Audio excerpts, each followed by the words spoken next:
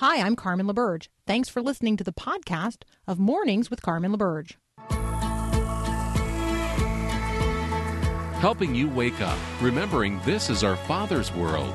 This is Mornings with Carmen LaBerge on Faith Radio. If we're gonna fly, we fly like eagles. Arms out wide. If we're gonna fear, we fear no evil. We will rise. By your power, we will go. By your spirit, we are bold.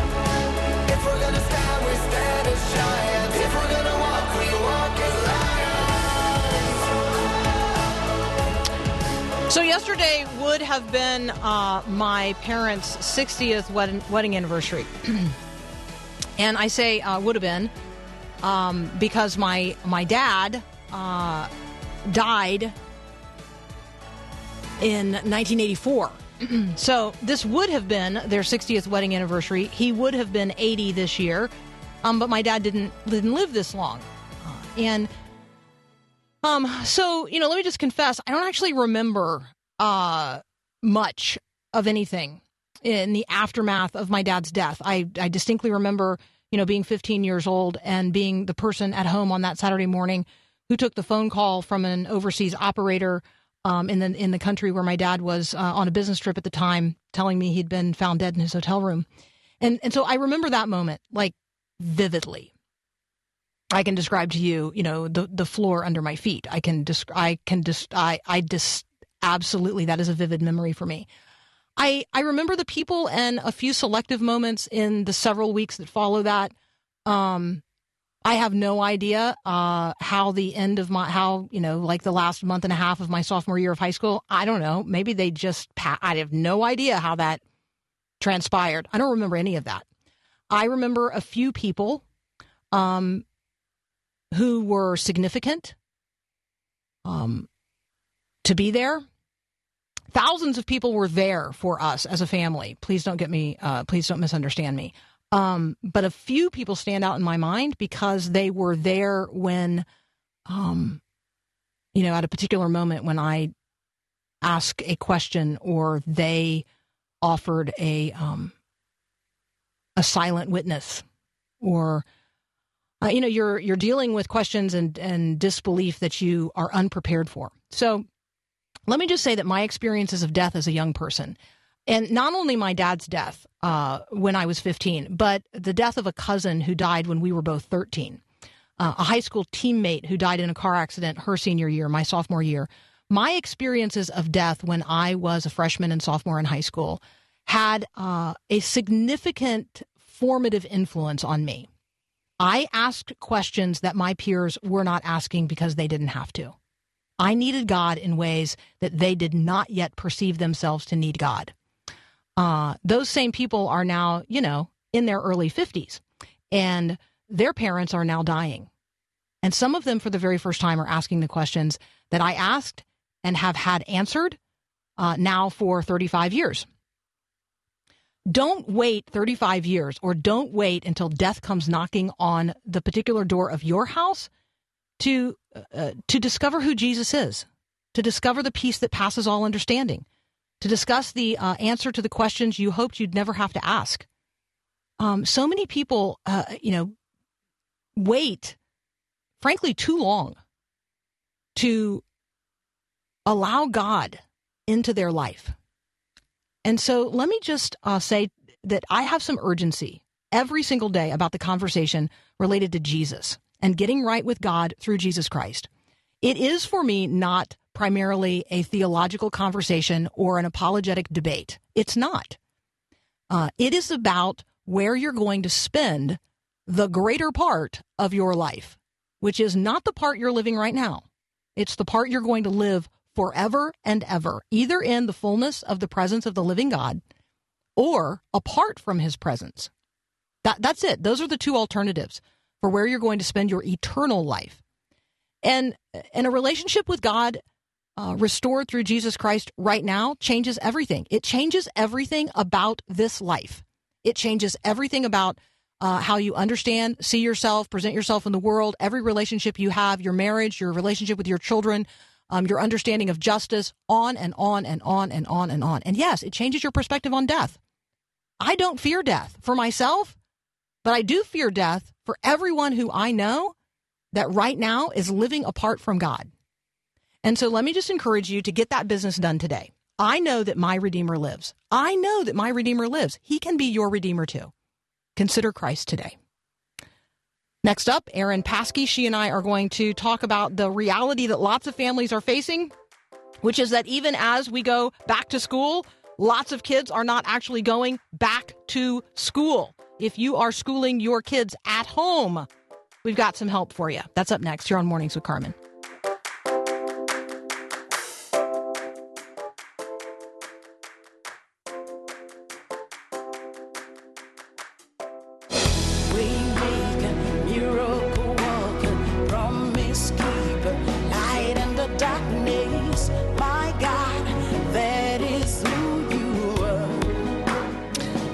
Erin Paskey is returning to talk with us about a subject matter that when we talked the first time, I thought maybe we'd be done with by now, but we are not.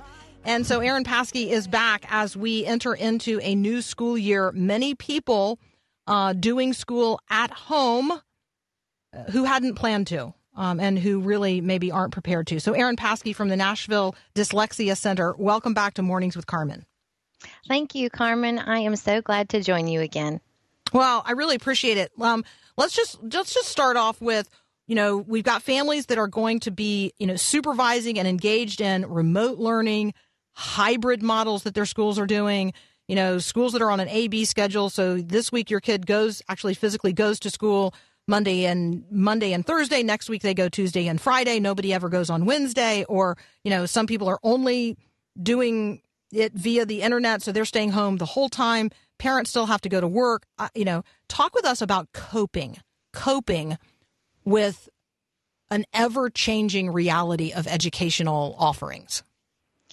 It's a hard time, Carmen. I think a lot of families are struggling right now to make these changes. A lot of these changes to schooling are changes we didn't intend to make. These changes came upon us quickly and suddenly, and we haven't gotten it all smoothed out just yet. But I was listening to your last segment, Carmen, and something you said is applicable to this situation as well. You said in your last segment that the Lord is the answer to the questions that you have. And that's something that I wanted to share with parents today. The Lord is the source of wisdom, and he gives it freely when we ask him for it. And so the very best way, the first place to start is with the Lord. And so no matter what kind of schooling your child is doing right now, whether you're teaching everything at home or the hybrid model that Carmen mentioned, you have to start there. You need a quiet time every morning to bring your concerns and your fears and the challenges that you're going through to the Lord, and he will lead you through whatever kind of educational situation that you have. And I think too, Carmen, that as parents seek the Lord in education, their children are going to see that. They're going to see that education is not separate from the Lord, from their faith. They're going to see that it's intricately intertwined. And so the Lord is going to be brought into the details of that education, whether it's help with a certain lesson or concept or just adjusting to being at home. He wants to be involved in all of those details. And so I think it's going to be a real testimony to children and families that the Lord is part of all of this. So I love that you start there. I have a friend who, she talked about this now several months ago, that no matter what the answer was going to be at their school, because she happened to be in a school that was like vacillating back and forth a lot about whether or not they were going to go back to campus, if back to campus, how often, in what format. It was just creating a lot of stress in their family. And she sat her kids down and she said, look, here's what we're going to do.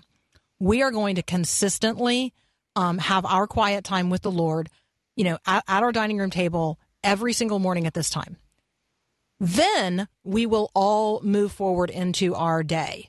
And some days you will move forward into that day by going to your study space, that we've already set up here in the house. Some days you will, pick up your backpack and actually physically go to school. But every day, the rhythm is going to be, we start right here at the dining room table with our quiet time, with the Lord. And so I do think that parents have more control than sometimes we imagine in terms of creating healthy rhythms where kids know there is something is going to happen consistently. It is going to be a place of peace. I'm not going to be feeling like a ping pong ball, which is frankly what a lot of us feel like right now in terms of like the decision-making cycles of local school districts. I love that. The Bible tells us that it's actually the parents' responsibility to educate their child. They're supposed to train them up, talk about the Lord as they go throughout their day. We read about that in Deuteronomy. And in modern times, we use schools to that end of educating our children, but really it is the parents' responsibility. So while these times might be a hard change for families, I'm actually really excited about the increased time that families are going to be spending together. I think it's a really great opportunity for parents to really invest in their children and to get a closer look at what are their academic skills.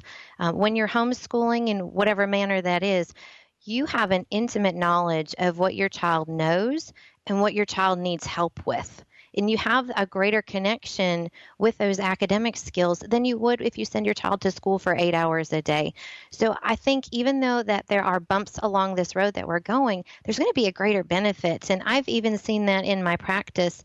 I have parents calling me here in Tennessee, and school has already started here. And for some of our local public school students, they're doing an online public school for, I think it's 6 or 7 hours a day in front of the computer.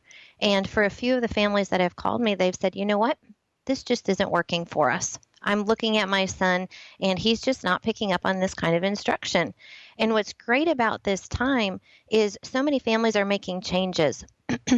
Excuse me.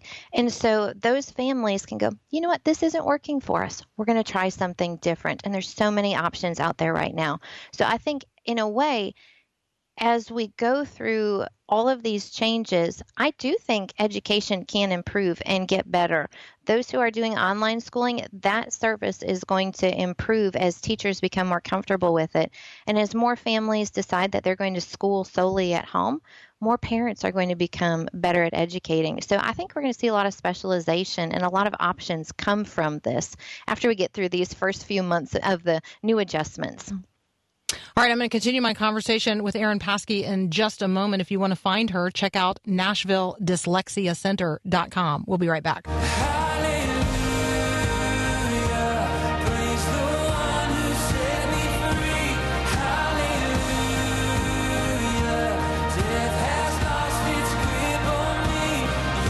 Continuing my conversation with educator and, well, I would say child advocate extraordinaire, Erin Paskey. You can find her at Nashville Dyslexia Center.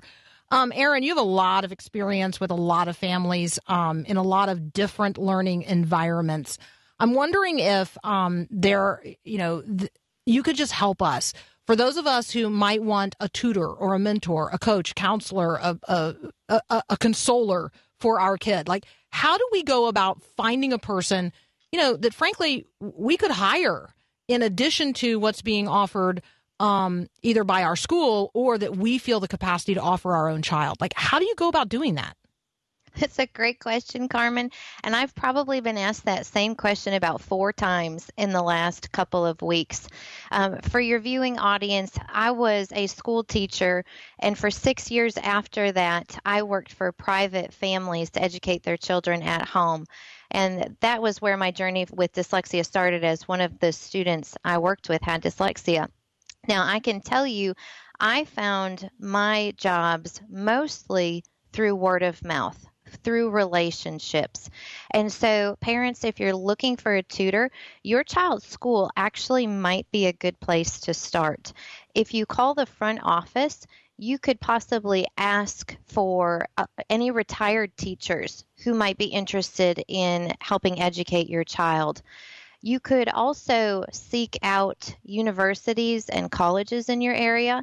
There may be recent education graduates who haven't found their dream job yet and who would be absolutely delighted to teach one-on-one for a time.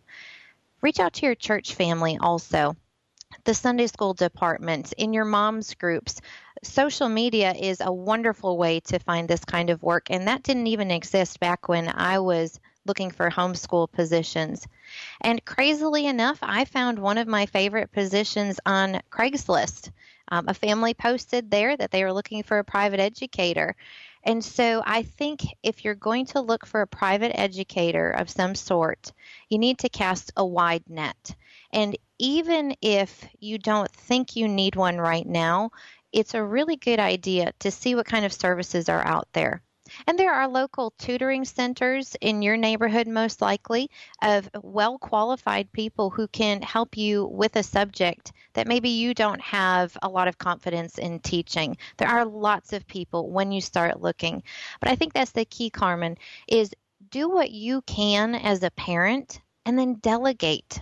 And that's what we're finding with a lot of families here in the Nashville area whose children are struggling with reading and with spelling. They're reaching out saying, our schools aren't able to meet the needs of our struggling learner. Can you help? And that's what we do at Nashville Dyslexia Centers. We step in and we teach that subject of reading when the parent isn't able to do it on their own. So the resources are out there. You just need to start putting out feelers, and you'll find people who can help you in your journey. All right, I love that. Retired teachers, recent college graduates, education grads who haven't yet, found that position, church members. I mean, the church is full of people who could do this. I mean, absolutely, no question about that. So I think that there are times, Aaron, that we feel more alone than we actually are. And sometimes it just helps, helps us see how much help is available if somebody just sort of gives us a clue where to look. How about resources for families who have a child with particularly special needs? I'm thinking here about, special needs families whose child already lost an academic semester. And for them, that's really debilitating in terms of their educational pursuit. Talk with us about resources for families who have a special needs child. That can be really difficult. Parents often need the public school system or even their private school to provide those services to help their special needs child. And with having lost a semester, so to speak, back in the spring semester, and now, perhaps with learning at home, those services might not look the same. They might not be adequate for what your child needs. And so I encourage families to reach out to local psychologists. We have several in the Nashville area who are putting together almost like a consultation service where they're trying to network families with tutors, with therapists, with other professionals who can help support those unique learners. And so I think psychologists are actually a great untapped resource. They're often very well connected. And so I think families try a local psychologist. And if your child has had any kind of psychoeducational evaluation, go back to that same person who did that testing and check with them about the resources that they have in their community. Always so helpful, Aaron. It's just an encouragement to talk with you. You remind us that education is our responsibility as parents. You remind us that we are more well equipped to do it than we might imagine, that we know our child best, their needs and what they already know, and that we are with them in ways that we can be the curriculum. I always think that that's helpful to remember as well. Our children are learning a pattern of life, not just information. Aaron Paskey from the Nashville Dyslexia Center, thank you as always for helping us cope with these very strange times. Thank you, Carmen. Really appreciate it. We'll be right back.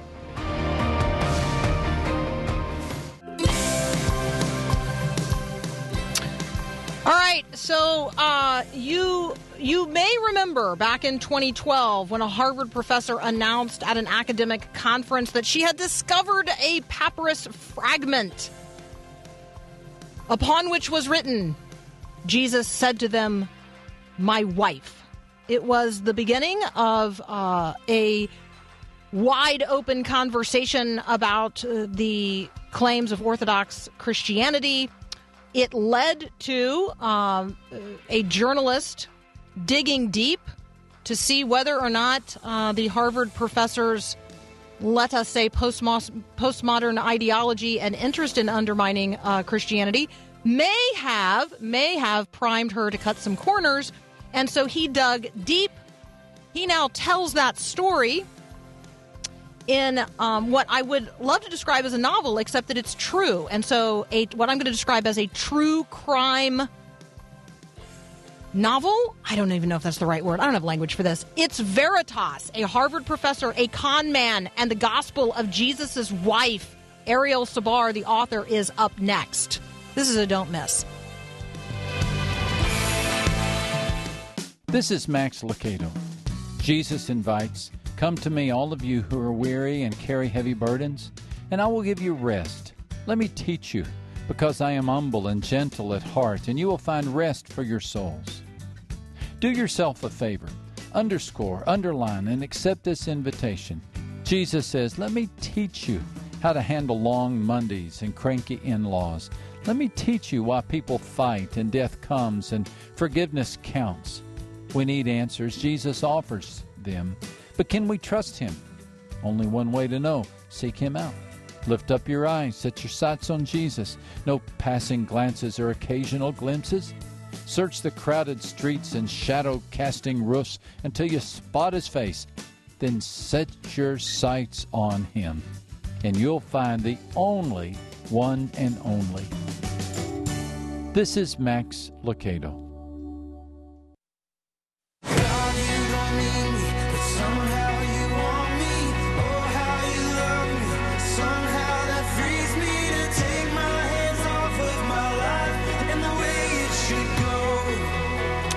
go. Joining me now, Ariel Sabar. He is, among other things, the author of Veritas, a Harvard professor, a con man, and the gospel of Jesus' wife. Ariel, welcome to Mornings with Carmen. Thank you so much. Okay, so this is actually the best summer read out there. Like, there's not a better summer read out there. I realize we're getting toward the end of summer, but this is a great book. I don't even really know quite how to categorize it. So how do you categorize the book for people? It's true crime.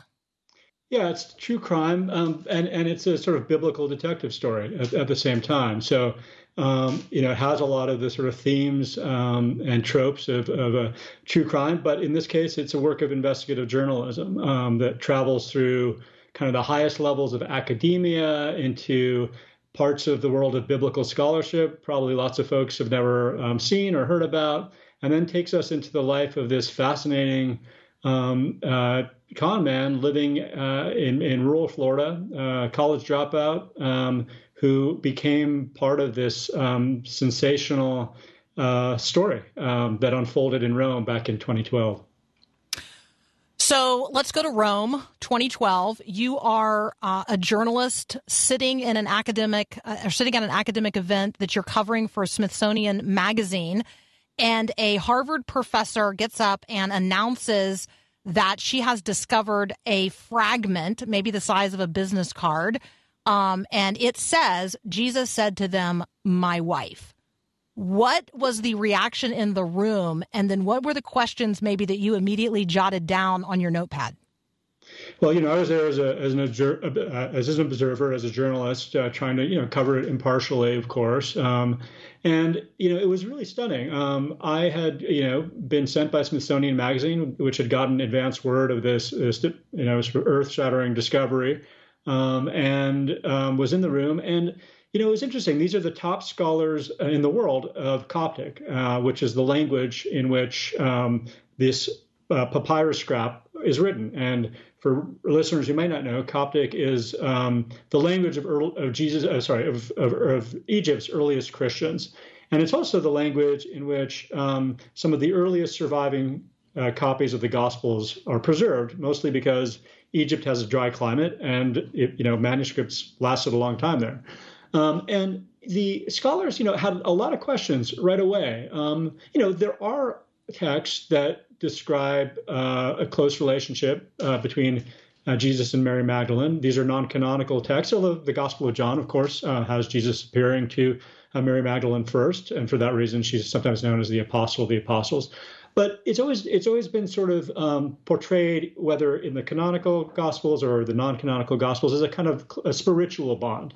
And so what was so striking about this little fragment, which is partial, so we only have 8 partial lines, is that this suggested something more. This suggested a human marriage. In fact, another of the lines is where Jesus appears to be defending Mary Magdalene is, she is able to be my disciple, and I dwell with her, I live with her. So it's very clear here that this is a Jesus who is living with Mary Magdalene, is married to her, and is defending her against some group of people who is challenging her authority as a disciple.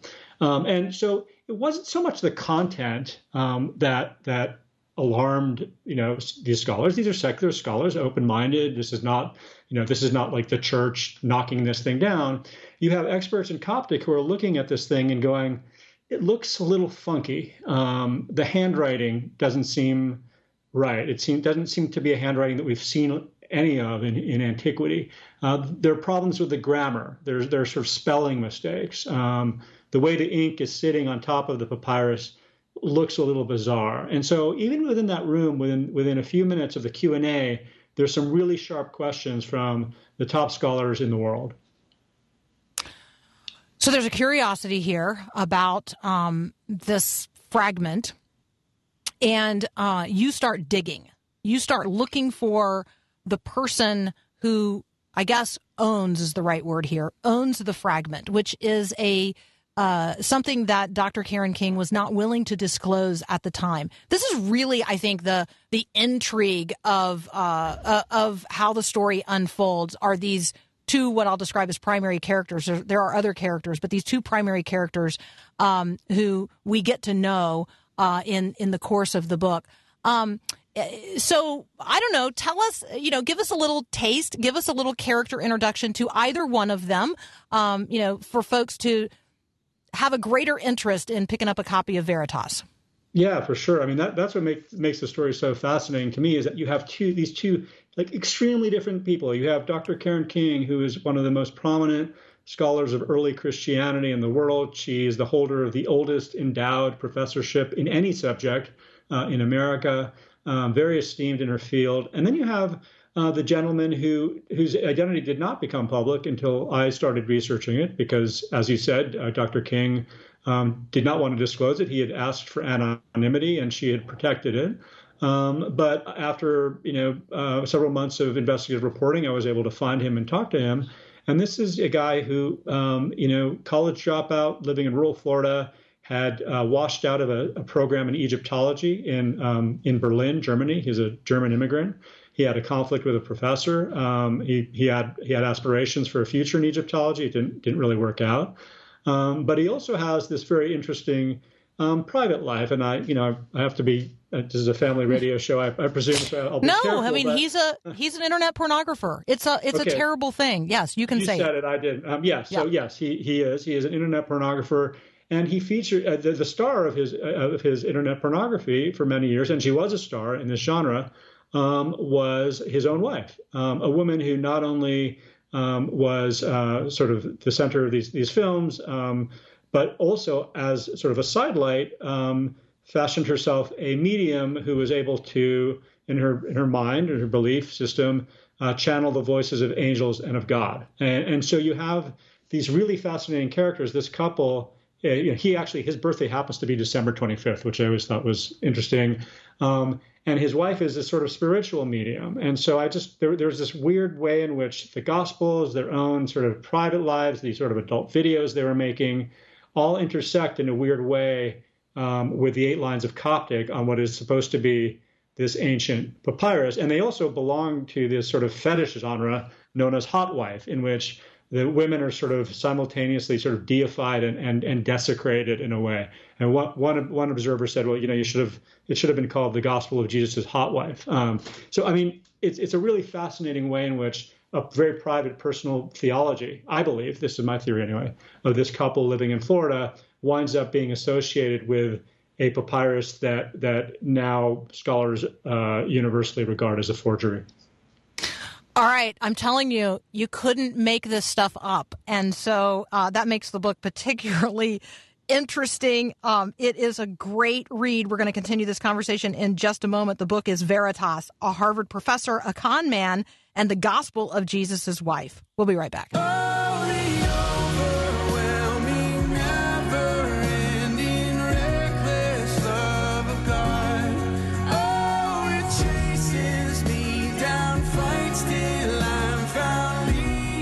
Talking with Ariel Sabar. You can find him online at Ariel Sabar, SABAR.com. You're going to find lots of great reads there. One of the things you're going to find is a link to Veritas, a Harvard professor, a con man, and the gospel of Jesus' wife. Ariel, again, this is a story you couldn't make up, and you didn't. But tell us, there's a worldview conversation to have here, and it's about faith and believability, our willingness to believe some things, or the proof that we require to believe other things. How's that sort of a sub-theme of this entire conversation?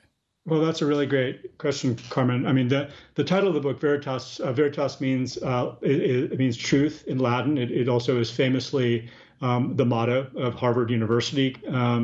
But it speaks to more than that. And that is the question that sort of was always at the back of my mind as I was reaching the end of writing this book was, what is the kind of nature of truth in the context of religion? And how do different sort of groups of people or professionals or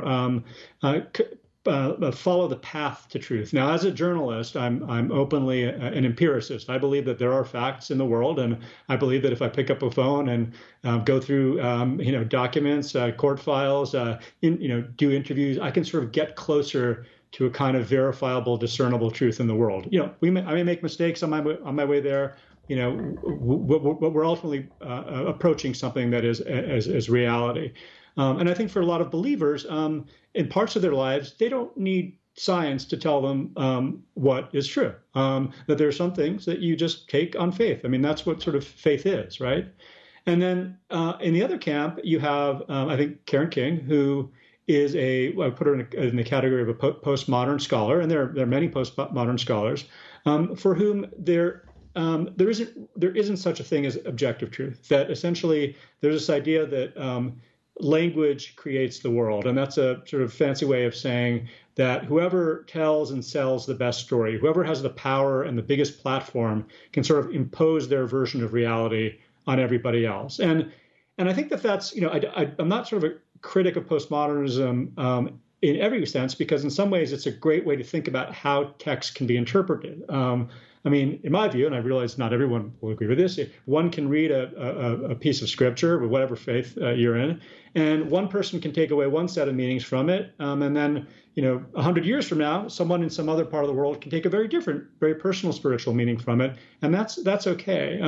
But I think what may have happened in this particular case is that a postmodern way of reading text sort of crept over into historical investigation, and I think those are very different things. So, like, how you read a text, there can be very, very different ways you do that.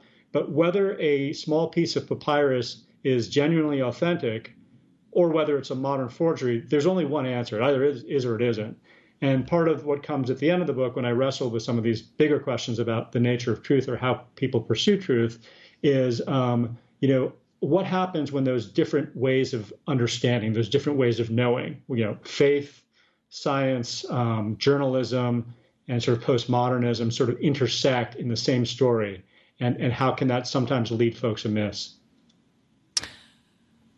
So we would imagine that a person who holds such an esteemed chair as Karen King holds would be an expert, and we would trust that person in ways that we might not just trust someone else to tell us the truth about something. And so I do think that part of this conversation is how do I, as a person living, in these days where some people are operating out of a worldview that we might describe as historically modern versus those who are operating out of a postmodern worldview. And when the postmodernists are the recognized experts, and for them, truth is just kind of a fluid target.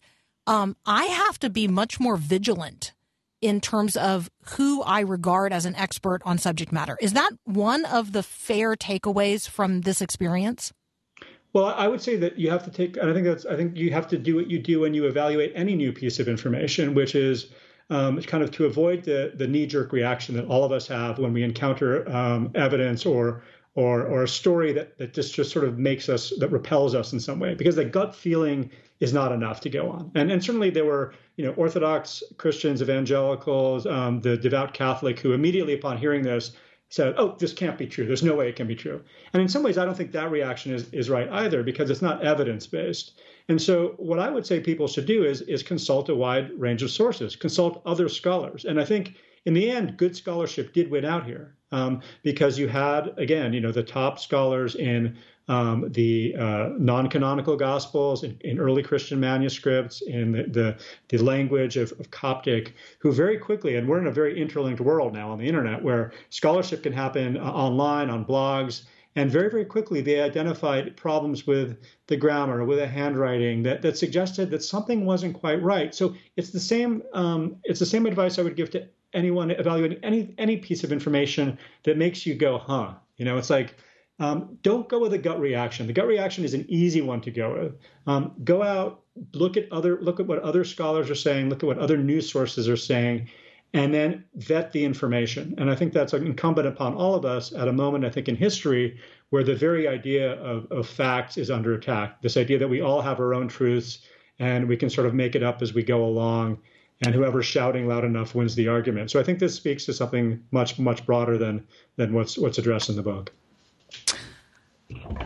Is this is there another story you're pursuing now, without obviously giving away, some secret project you're working on?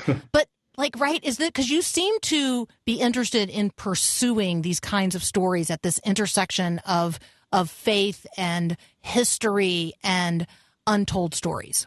Sure. I mean, the one that I've just finished, that another story that originated in the Atlantic magazine, came out about a month and a half ago now. It kind of tells a similar story, but at the other end of the ideological spectrum. This story concerned the Green family, the billionaire evangelical owners of the Hobby Lobby chain, who were the founders of the Museum of the Bible here in Washington, D.C. And they were also rooked and conned by forgeries, by forged Dead Sea Scrolls, and by thousands of biblical artifacts that had been looted from the Middle East, and had to pay the U.S. Justice Department something like $3 million to settle those claims. And so I guess the point I want to make here is that this isn't sort of liberal versus conservative, devout versus devout Christians versus conservative Christians versus progressive Christians, because I should say that Dr. Karen King is definitely a believer. It's really a question of when you want to believe, when you believe something too much, when you're not willing to sort of look inward and question the way in which your faith may be affecting your evaluation of certain kinds of evidence or the ethical decisions you're making in the real world, that can compromise anybody. And I think the Green family is an example at the other end of the ideological spectrum, where they were working with dealers who knew that they wanted to believe a certain story of Christianity so badly that you could basically give them anything, and they would fork over lots of money for it. And so I think it's a story about what happens when belief becomes too intense, and the way in which con artists and scammers can profit off of that. So I love this book. Well, now I can't wait to read the next one as well. You guys should check out Ariel Sabar. You can just find him at Ariel Sabar, SABAR.com. The book, hot off the presses, definitely worth the end of summer read. Veritas, a Harvard professor, a con man, and the Gospel of Jesus' wife. Thank you so much for joining us today. You just do great work. We really appreciate it. Thank you. Thank you, Carmen. I appreciate the opportunity. Have a great weekend. We'll be right back. You too.